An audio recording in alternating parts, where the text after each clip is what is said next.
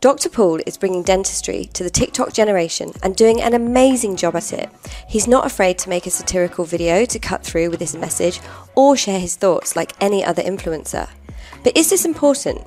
How is he making an impact to his target audience? Does it make a difference to his bottom line? And what does his industry peers think about it? We love it, so let's find out some more. Hi, Dr. Paul, how are you? Yeah, really well, thanks. How are you doing, Hayley? Thank you so much for having us in your practice. It's lovely, really enjoying ourselves. You're welcome, happy to have you. Good. Very impressed with your Instagram and Facebook counter. It's pretty cool. It is very cool.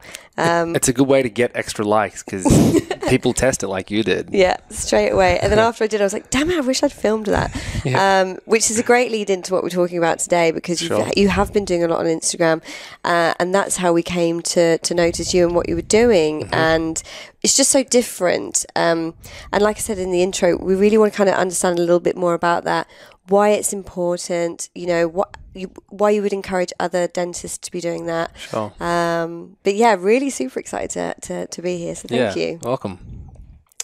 Okay, so we'll just crack straight into it. So what is it like practicing dentistry when Instagram and social media is a major part of your portfolio and resume?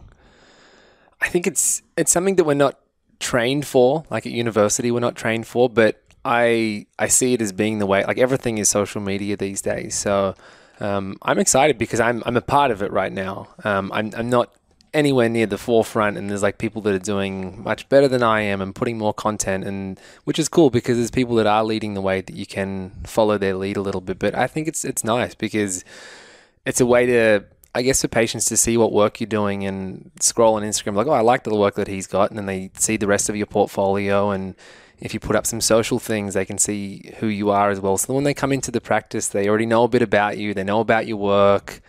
A lot of the, I guess, hard work of showing someone your cases and them learning about you when they're actually at the practice, it's already been done. So it just makes things a lot easier, I think, for everyone. So yeah, I'm excited to be a part of it because I think it's the way that things are going to go moving forward. Yeah, definitely. And do you think it alters or has some impact on the types of customers that you have into the practice? Yeah, for sure. I think if you've got patients, if you have a dental practice where patients they're coming in for a checkup and a clean, a lot of the time they don't even really know what aesthetic options are out there. Like if they want Invisalign or if they want veneers, they don't know about those things and they don't know what services are out there, even if your practice already does them. So those sort of patients, because they're not exposed and they're not seeing it in front of them, then it's harder to have those conversations. And it may happen eventually, but you have to almost plant those little seeds. Whereas patients that come in that see your work on Instagram, they're patients that are coming in like specifically for those things. So the patient and like the target market is like completely different, which is nice because they're already kind of pre-qualified type thing. And as long as they like you and they like the product that you're offering them, then they're probably going to go ahead with what you have, which is really cool. And what I find really interesting as well is if you went back, even just a couple of years, but back 5 years, 10 years, can you even imagine that somebody would have gone to the dentist and talked about it openly and took a picture and shared it?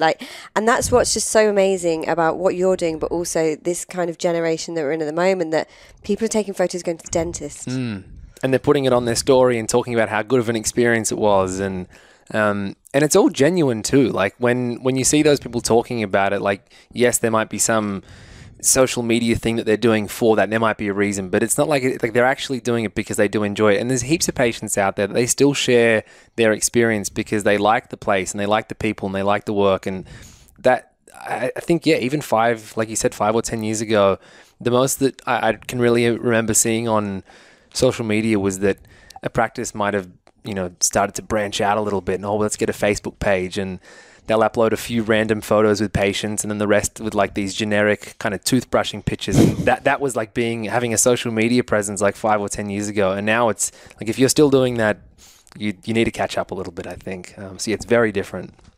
It's really cool. One of the things that I couldn't stop laughing when I saw it was your video where you've changed the words from the Dance Monkey song, which we'll definitely be getting in here somewhere, to Brush for Me. Yeah. Just brilliant. How did you come up with that concept? I'm a bit of a weird guy when it comes to just making up random songs. it just something will happen. Like I'll think, oh, brush for me, and then I'll spend 10 minutes writing lyrics, and I'm like, all right, now I just got to film it. And so it was actually I filmed one when coronavirus happened. I don't know if you've seen that one, but that one's probably my favorite one because it was really topical because there were a few reasons why patients couldn't come to the dentist, and so it was something along the lines of like, we can't touch this. It's like, unless you've got a toothache, we can't touch this. Like, we can't actually see you for an appointment, basically. And then so I shared that, and a bunch of, like, there were a lot of people that, like, reshared and all this sort of stuff. And then a mate was like, whenever you do the next one, like, please let me know. So the other guy that's featured in the video, it ended up being a collaboration because he's like, I want to be involved. That was super cool. But yeah, that was a bit of fun. Can't touch this. Is brilliant. So good. But it's that cut through as well that you're really achieving. It's great, and you're certainly bridging gaps between consumers and healthcare professionals. Would you say this is a driver for your style of communication? Yeah, I would say so, because I think part of it is that, like, in the past, I think dentistry, or like seeing the dentist, was just different. Like, I think that I hear stories from like 20 years ago. My dad was a dentist. He's retired now. Shout out to my dad. But 20 years ago, when he was working, it was like you'd go to the dentist and they'd say, oh, you should do X, Y, and Z treatment, and you would just get it done.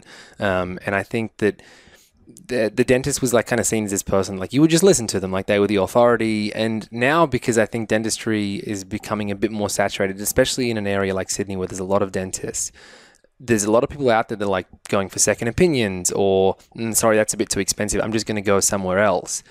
If someone already knows a bit about you, or if they already know your work, then they can justify it. It's kind of like you buy with emotion, but then you justify it with logic. And I think that's kind of how things work. And if you're not like that, then you are going to end up that people be like, oh, yeah, sorry, I'm just going to have to think about it for an hour. I'll speak with my partner.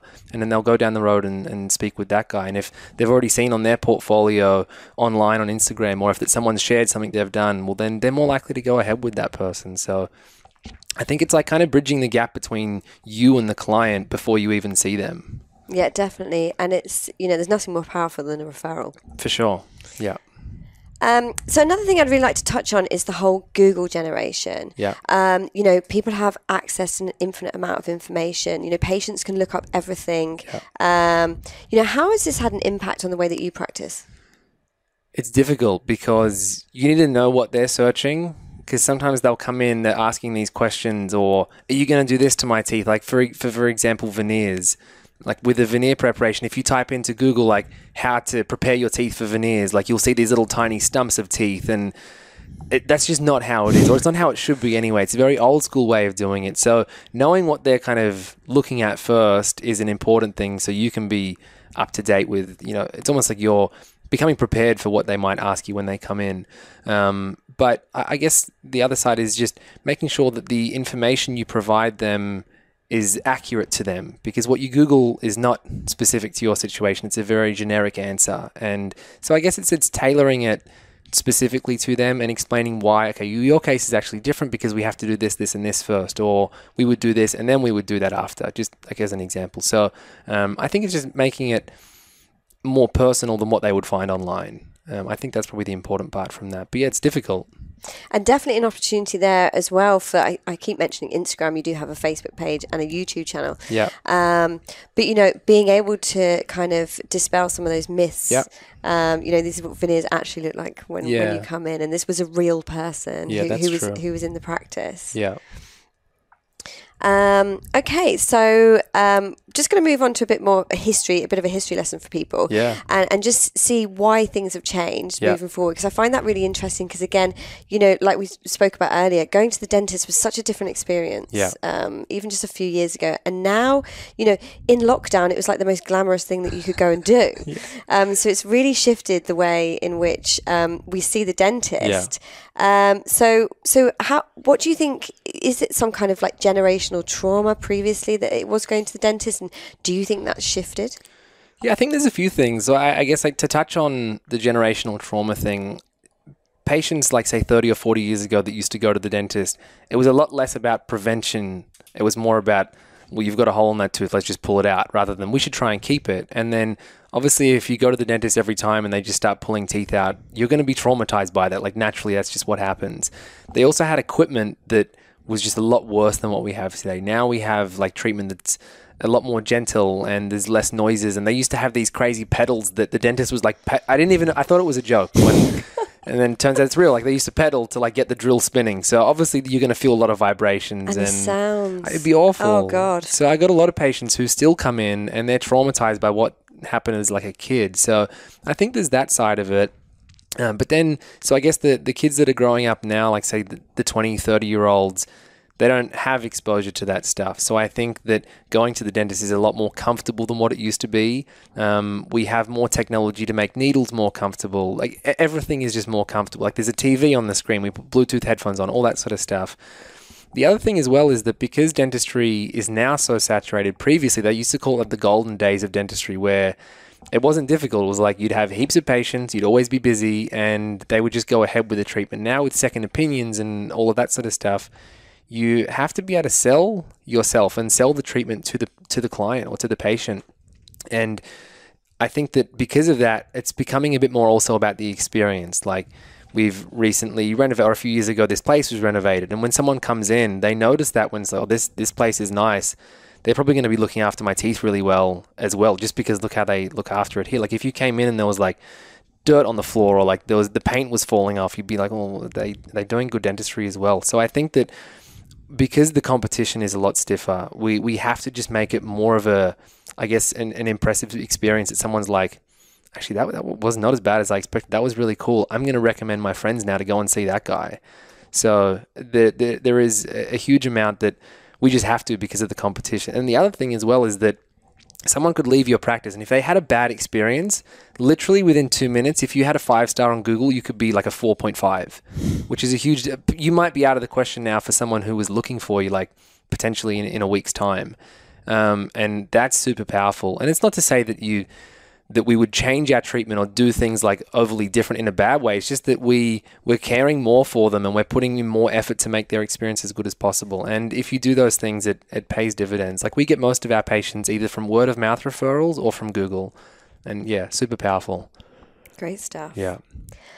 I'm really into technology and the medical technology. So what I want to know is, in your opinion, what is the coolest piece of technology that you have in the practice and what does it do?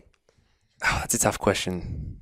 I would say the coolest piece of technology, we've got this 3D scanner, which basically you take a 3D scan of your patient's teeth. So it's essentially this long camera. It's a really long handle with a little small camera on the end, and it takes like 1,000 photos, little small photos, and it stitches them together to bring up on this touch screen that you can like rotate the teeth and show how they come together. And to be able to explain someone, or to be able to explain to someone, hey, see this tooth here, it's got this big crack in it, and that top tooth is hitting down into it. You can show them literally on the screen in front of them. Like from a communication standpoint, it's just huge. And trust as well, exactly. I guess, because previously you don't know what's going on in your mouth. And right. You just trust that the dentist For is sure. doing what they should be doing. I guess like an analogy is like if you were to go to a mechanic and you think everything's fine and you're like, I'm just getting a checkup for my car. It'll be like a $70 oil change. You come out like, sorry, it's like $3,000. You need this done. You're like, what? What do you mean? If you can't see what they can see, why would you believe them? Unless you had that trust already. So because if someone comes to you for the first time, which often they do, if it's off of Google, that trust hasn't been built yet. So if you can then just, I'm literally showing you, it's like picture tells 1,000 words. Like you can't disagree with that. So that from a patient standpoint, they just get a whole lot more. They just get it. But then just from like a technology standpoint, we use that stuff for designing implants, designing Invisalign, doing veneers. Like there's a whole lot of extra uses as like dentists that we use that 3D technology for as well. But like from a patient standpoint, it's really cool too. And does it happen kind of instantly? Yeah. Oh, wow. Yeah, it's like 1 minute you scan the bottom teeth, 1 minute to scan the top teeth, and then you've got them both on the screen in front of you. Yeah, it's super cool. I was going to ask you what this means for the overall customer experience, but you've already answered that. You know, It just makes everything more visible. Yeah. It makes it more real. They can see. Yeah. I think as well, like I've had a lot of patients where I'll scan their teeth and they're like, oh, is that my teeth? Or is that how crowded they are? Or is that X, Y, and Z? And you're like, yeah, like I didn't edit this first and then show you. Like this is literally you right now. So it's really cool. So I want to have a little chat to you now about dentistry in Australia specifically. Yeah. So the varying landscape in Australia provides an amazing opportunity to work with different demographic types, particularly in rural and remote areas. What opportunities does this provide in dentistry?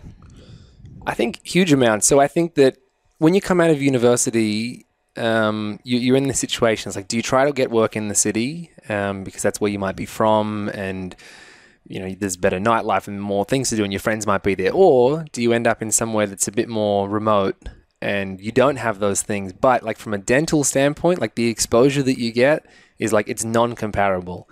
If you're working in the city, often the patients, they don't have a lot wrong with their teeth. They might just be coming in for a regular checkup and clean, and you'll learn some things from that, but not really. If you're out in the middle of nowhere and someone comes in with a huge facial swelling, like you have to do something. Like you've got to get them out of pain, and you learn like really quick what to do. So I think the fact that you don't really have other people, other specialists around you, you end up doing kind of more treatment that you might not be exposed to in the city. There's the patients are different. The treatment that you do is different. I think the actual experience that you get in terms of just being in one of those towns is also really cool. I wasn't in a remote area. I was in a rural area when I first left uni and I started working. And I think it's different in the city. Like being in the city now, like I don't see any of my patients outside. Like I'm not really a part of the kind of community that my patients are also a part of. And I think you're missing out on that when you're in like one of those towns. Like you go out for dinner on a Friday night, you'll see your patients. Oh, hey Bob, hey Jill, how you going? Like that's just, it's a nice experience, and I like that. You get like I guess more a sense of the culture and the community and stuff. So I think the treatment that you do is different, but also the experience you have there is very different too. And I guess you'd have lots of different scenarios, completely different scenarios. Yeah. Just thinking about if someone has to travel 3 hours to the dentist, they're not going to be coming back every week to be, that's right, getting their Invisalign sorted. So what kind of decision-making processes would a patient have out there? Yeah, so I guess like the treatment that you can offer is always going to be the same, but you might tailor it kind of differently to them. So it might mean that rather than, if you had to do a bunch of fillings, rather than doing 2 fillings this day and 2 the next week, you might end up doing all of them together. Or the type of work, it might be that, well, I might not see you again for 5 years because you live so far away. I might need to do this treatment instead of that one because I really want to make sure this works, type thing. And then a lot of time as well, it's that if they're not going to be coming back for a while and they just want to be out of pain, then you just get them out of pain. You just do whatever you can to do that. And it's not like, oh, let's try this and we'll monitor it. Like you have to do something, basically. Pull it out. Sometimes it is that. And a lot of those patients, like not to generalize, but a lot of those patients, that's just what they want. They want, I don't care if I lose another tooth, just take it out. I don't want to deal with it. I don't want to have to possibly come back and have root canal therapy later. Like, let's just get this done. Let's just pull it out. Which for me, it was a little bit like that in the town I was working. And I ended up getting really good at taking teeth out, which is, it's a skill that you actually need to have because you'll always get one patient that comes in and they'll be like, oh, I was seeing this other dentist and they were pretty good, but there was this one time they tried taking this tooth out and they took about an hour and a half and they had their knee on my chest. And it's probably not the truth, but that's what they remember. And that sticks with them. If you're good at taking teeth out, they think you are just a god. Like, oh, the last dentist, he couldn't get, even if it was an easy extraction, like to them, it's just how long it took, basically. So that's a good skill that is super invaluable in dentistry. And you don't get that when you're here. Like, I don't see the same sort of patients at all. Like, I'd be doing a few extractions a day up there. I do like a few a month here. It's completely different. And how do you think the industry can encourage dentists to work remotely? Oh, that's a tough one. Because like I said, people want to be around things to do. They want to be around family. And I guess there has to be some incentive, I suppose. I know that with medicine, there are incentives to go into a remote area that are, I think, government funded, that you get like a living away from home allowance. They help pay for your rent. They help you to move out there. They'll give you a higher salary type thing. And not to say that all positions need to be like that, but maybe if one university doesn't have something set up like that, they can do 5 positions that at the end of your degree, okay, you're committed to going to one of these postcodes at the end of it type thing. And I think that would get people, I guess, out of the mindset of, oh, I have to go back to the city. If they don't have a choice, they don't have a choice, and they will just go and do it. So I think there has to be some sort of incentive for it, whether it be like a monetary incentive or a time incentive. I'm not sure what it is, but I think it's important because there's definitely a shortage in those sort of areas, unfortunately. Maybe after the lockdown, people might have seen their life a little bit differently and want that kind of. Maybe we need a marketing campaign from. Yeah. Escape COVID. Go to the country. Yeah. Pull teeth out. Pull teeth out. Okay, so obviously HPG, we're recruiters, so we can't leave without asking you a few questions about recruitment. So the first question is, if somebody asked you in a bar why they should become a dentist, what would you say? Because it's an awesome job. There's a caveat to that, though. It's an awesome job because you get to interact with people all the time. And I feel like that's just something that as humans, a lot of us like doing. We like interacting with people, but you're also helping those people at the same time. People often, like, they come in and, like, they might just be in for a checkup, but most of the time they need something done. They might have decay in their tooth, or they might have a sore tooth, or they just want, like, a smile enhancement. To be able to do those things for people, although they don't really enjoy their time here that much, some of the time, they're always very thankful for it. So I think that, like, I get, like, a huge reward from just being able to help people at the end of the day. It's like, that was cool. Like, I saw 8 people today and I did a good job with all of them and they were all super stoked. And that's a really nice feeling. I think from, like, a standpoint of, like, for people that like to work with their hands, obviously we do that. These are, like, the main things that we use. That's a nice thing to be able to do, because people that are, like, crafty, they like, oh, I might not sure if I want to try this, but, like, dentistry, like, you're literally working and sculpting things. We're like engineers, but, like, in a very small type scale. But there's a whole lot of science to it as well, and problem solving, like why you can use a certain material in this situation but not in that situation, why that one's going to work better. And then from, like, an engineering standpoint, there's a big functional thing, like why we have to design something this way and not that way. And yeah, so it's pretty cool. And then the problem solving part is that someone comes in and they've explained they've got a toothache here, and you have a look and, well, I can't see a problem there, but I can see that there's something down the bottom, but I don't want to go against what you've just told me, but I can see that there's an issue there. Why don't we try and fix that first? And, like, getting through all these problems, it's quite rewarding. Stressful, though. The caveat would be it's stressful, because I find that often it attracts a personality, like a very perfectionist personality, and someone who's very logical, and it's like, well, I did this treatment and it didn't work. What's wrong? And so you can leave work very stressed. I tried my hardest with this and it didn't work, and now I feel bad for the patient. And you can take your work home with you. And I think that a skill that a dentist does need to have is to be able to disconnect as soon as you leave. And yes, you should feel bad for the patient, but as long as you try your hardest and you do whatever you can, you can't take it with you, because it'll always be in the back of your mind and it's going to affect you the next day. So that would be my caveat, is that be prepared for a little bit of stress, but it's well worth it, in my opinion. And just going back to what you were saying about you're able to help people, have you got any kind of stories that just stand out in your mind of something that was particularly emotional?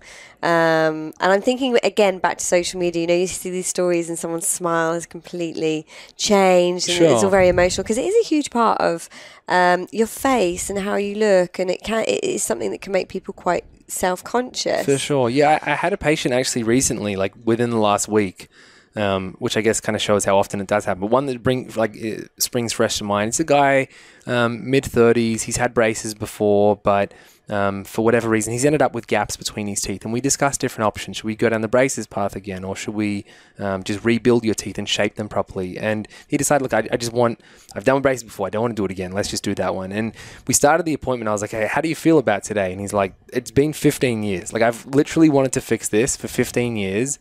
I'm finally at a point now where I can afford it, and dude, I'm excited. So, anyway, we did the work. It was a long appointment. It was about 3 hours. He did really well. We get to the end. We've got a mirror in our hallway. We bring him out, and then he looks at them. He's like, bro, these are so good. And then gave me a fist bump, and it's a really nice feeling. And to be able to do that every week or potentially every day is, it's massive. It's massive. So nice. What are graduates looking for these days in the dental careers? I think mentorship will be the main one. Mentorship, and probably also a practice, because not only are patients seeing what work is out there, that in terms of, like, what work I'm doing, they're seeing what veneers I'm doing, for example. As dentists, we are also seeing what other dentists are doing for their work. So if you're a dentist who you've got a practice and you want to hire some new people, you should have a Facebook page to show what work you've got for potential employees in the future. Because if I was someone leaving and I wanted to start doing cosmetic work, well, I want to see what that dentist is doing in terms of their cosmetic work to know, are they doing the work that I want to be doing, or the same style of work that I want to be doing. So I think that probably the main thing is that we're looking for mentorship, and we're looking for a place that we know that we feel supported. Like that's huge. You leave university and you don't have enough knowledge. Like there's just so many scenarios that you have not seen before that you need to be able to count on the guy in the room next to you that he can get you out of trouble, or she can get you out of trouble if you need it. So I think support, but then also the mentorship to go over cases that are a bit difficult, and the kind of like a holding hand, like we'll do the first case together if it's difficult type thing. So I think that would be the main one. And then once you get into the job, it's also the culture of the place. You can always tell when the culture is just off. Like staff aren't really there because they want to be there. They're there because they get paid, and they just come and go, and they're not really having a great time. And I think that can be draining because it's stressful. Like that adds to the extra stress, and it's already in a stressful job. So you want the staff to be happy because then you're more happy. And I think, probably just culture of the practice, but then also mentorship. I think those would be the most important things. And thinking about what we were talking about earlier in terms of things that you don't learn at university, what do you think are some of those key skills that people really need to be honing in on now and for the future of dentistry? The biggest thing is communication. Like that's not only in dentistry, like that's life, like learning how to be able to speak to someone in a way that they understand it succinctly, and you can give value to them, or you can explain why value to doing that treatment or to doing something is important. And that's not something that we're told about at all. So we leave university and someone comes in and we're taught that, okay, this tooth, part of it is broken off. The best treatment is to put a crown or a cap on it.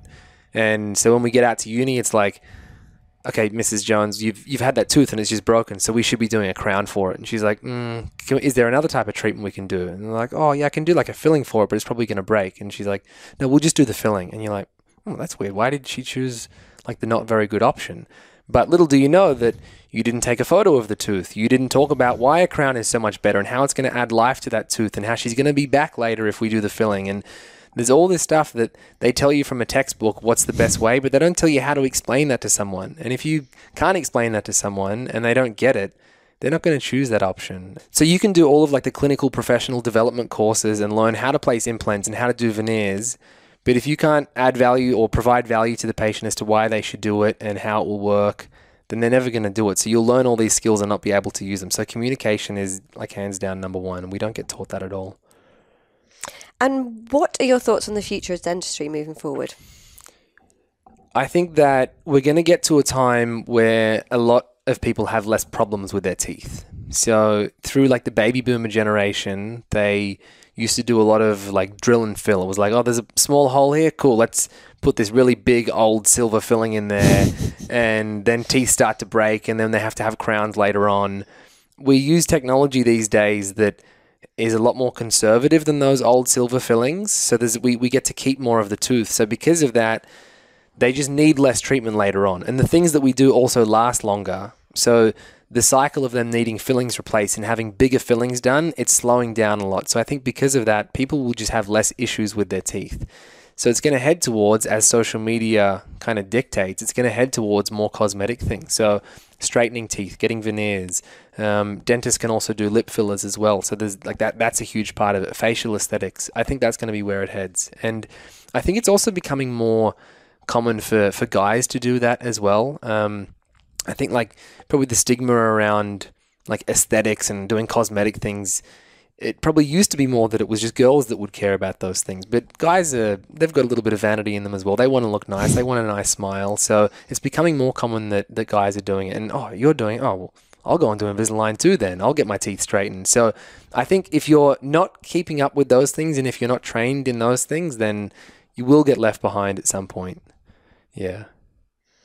Okay, so to finish off, we came up with a few dentistry myths that we thought we would ask you. All right. We want to know if they're true, if they're false, where some of these things might have come from, if you know. Okay. Can I have my phone to Google them just in case I don't know the answer? No, I'll just make something up. Myth number 1. How good is calcium for your teeth? It's good when the teeth are developing, like when you're a kid, and then once your teeth are there, like that's not doing anything. It's not doing anything. Really? So they talk about, you need milk to have strong teeth. Not really. Like you have bones, and that's where our calcium mostly comes from. Yes, it comes from like a food source, but there's heaps of things that also have calcium that provide the calcium that we need. So if you would probably know as a kid, if you're calcium deficient, like you'll have issues type thing. So if you're not calcium deficient, you've got enough calcium in your bones. And when your teeth are forming, the calcium already comes from your bloodstream. So it's not like you need to be slamming down all this milk to have better teeth. Once your teeth have already developed, like that process is finished. Like there's no amount of milk that you can drink that's going to make your teeth better. It's done. So it was a myth after development. Yeah, I guess so. So then what can I do to make my teeth a little bit happier? That is a very good question and a long answer. I would say, if I can try and summarize it, keep them very clean, because if you've got build-up of stuff around your teeth, the bugs that live in your mouth, they end up... There are bugs in my mouth. Bacteria are everywhere. Not insects. Not insects. We should clarify. Actually, I don't know. I haven't looked in your mouth. You should go into one of the rooms. I'll do an exam and I'll check. No. So I say bugs because it kind of simplified. That's one of the communication techniques. People get bugs rather than bacteria. Anyway, so these bugs, they break down the food in your mouth. They produce acid, and that acid dissolves away your teeth and your gums. So if you've got a lot of build-up, then you've got problems. So just cleaning the teeth, super important. So that means brushing twice a day. Also means flossing, or cleaning in between for like a water floss or a Pixter or something like that. And then it's kind of avoiding things that are higher in sugar as much as possible, because those things get broken down faster, so they turn into acid faster, so they're worse. But there's also like the other main key is the frequency of food through the day. So let's just say that you're like, I'm a healthy eater. I eat, really good food, but I graze a lot through the day. The problem with that is that the more you're grazing, the more food is in your mouth, which means the more acid is getting produced and the more exposure of acid to your teeth is happening. So that can end up causing problems with your teeth without even knowing it, even if you're eating healthy. So separating your meals and like not having snacks in between is super important. Yeah. That's very interesting. Okay. Things that stain your teeth. Coffee. So yeah, coffee, tea, red wine, and like really colorful like curries, like an orangey type of thing. If you have those things a lot, and it takes a lot, like it's a long time as well, but those are probably the 4 main ones. Yeah. And you say it takes a long time, but when I have a glass of red wine, you know how some people have that, like some people get the red mouth thing and teeth and some people don't. Yes. What is that if it's not a stain? It's like a covering. Because it's not it doesn't embed itself into the tooth, so it's only on the external surface. And like I don't know the research behind this, but thinking from a logic standpoint, I don't know, maybe they're not keeping their teeth clean enough, so there's like already this film on there that the red wine adheres to. Maybe some people even if they're doing perfect hygiene, they're more likely to have that film even if things are clean. I don't know. Okay. That'd be an I don't know basket. I'll Google it. Next one. Dentistry is expensive. Not a myth. Not a myth. Not a myth. It's expensive. The tools, there's 2 reasons for it, probably 3. One, it's expensive to actually go through university, like super expensive. We're not as bad as the States, but in the States, some of those degrees are like, you leave and you've got a $350,000 debt at the end of it. So it's expensive to get the training. Then when you finish dentistry, the training to go on like a weekend course, it can be a 3-day course can be like $6,000, like just to learn a new technique. So the actual experience part is it costs a lot. The running of the practice then is the other reason why it costs a lot. Like we have a lot of, like for every dentist, there'll be like 2 or 3 staff at least. We've also got these big expensive machines that then run the sterilization, and the hand pieces that we use for the drills, you need about like 6 per dentist. They're like $700 per hand piece. A lot of the tools we use, they're single use. They have to be thrown away. Like dentistry, like to get the service is expensive, but it's also for us to like give the service is expensive. Yeah. Not a myth. Not a myth. We got really random with some of these. Right. These are great. Poor people would sell their teeth in the olden days. I haven't heard that.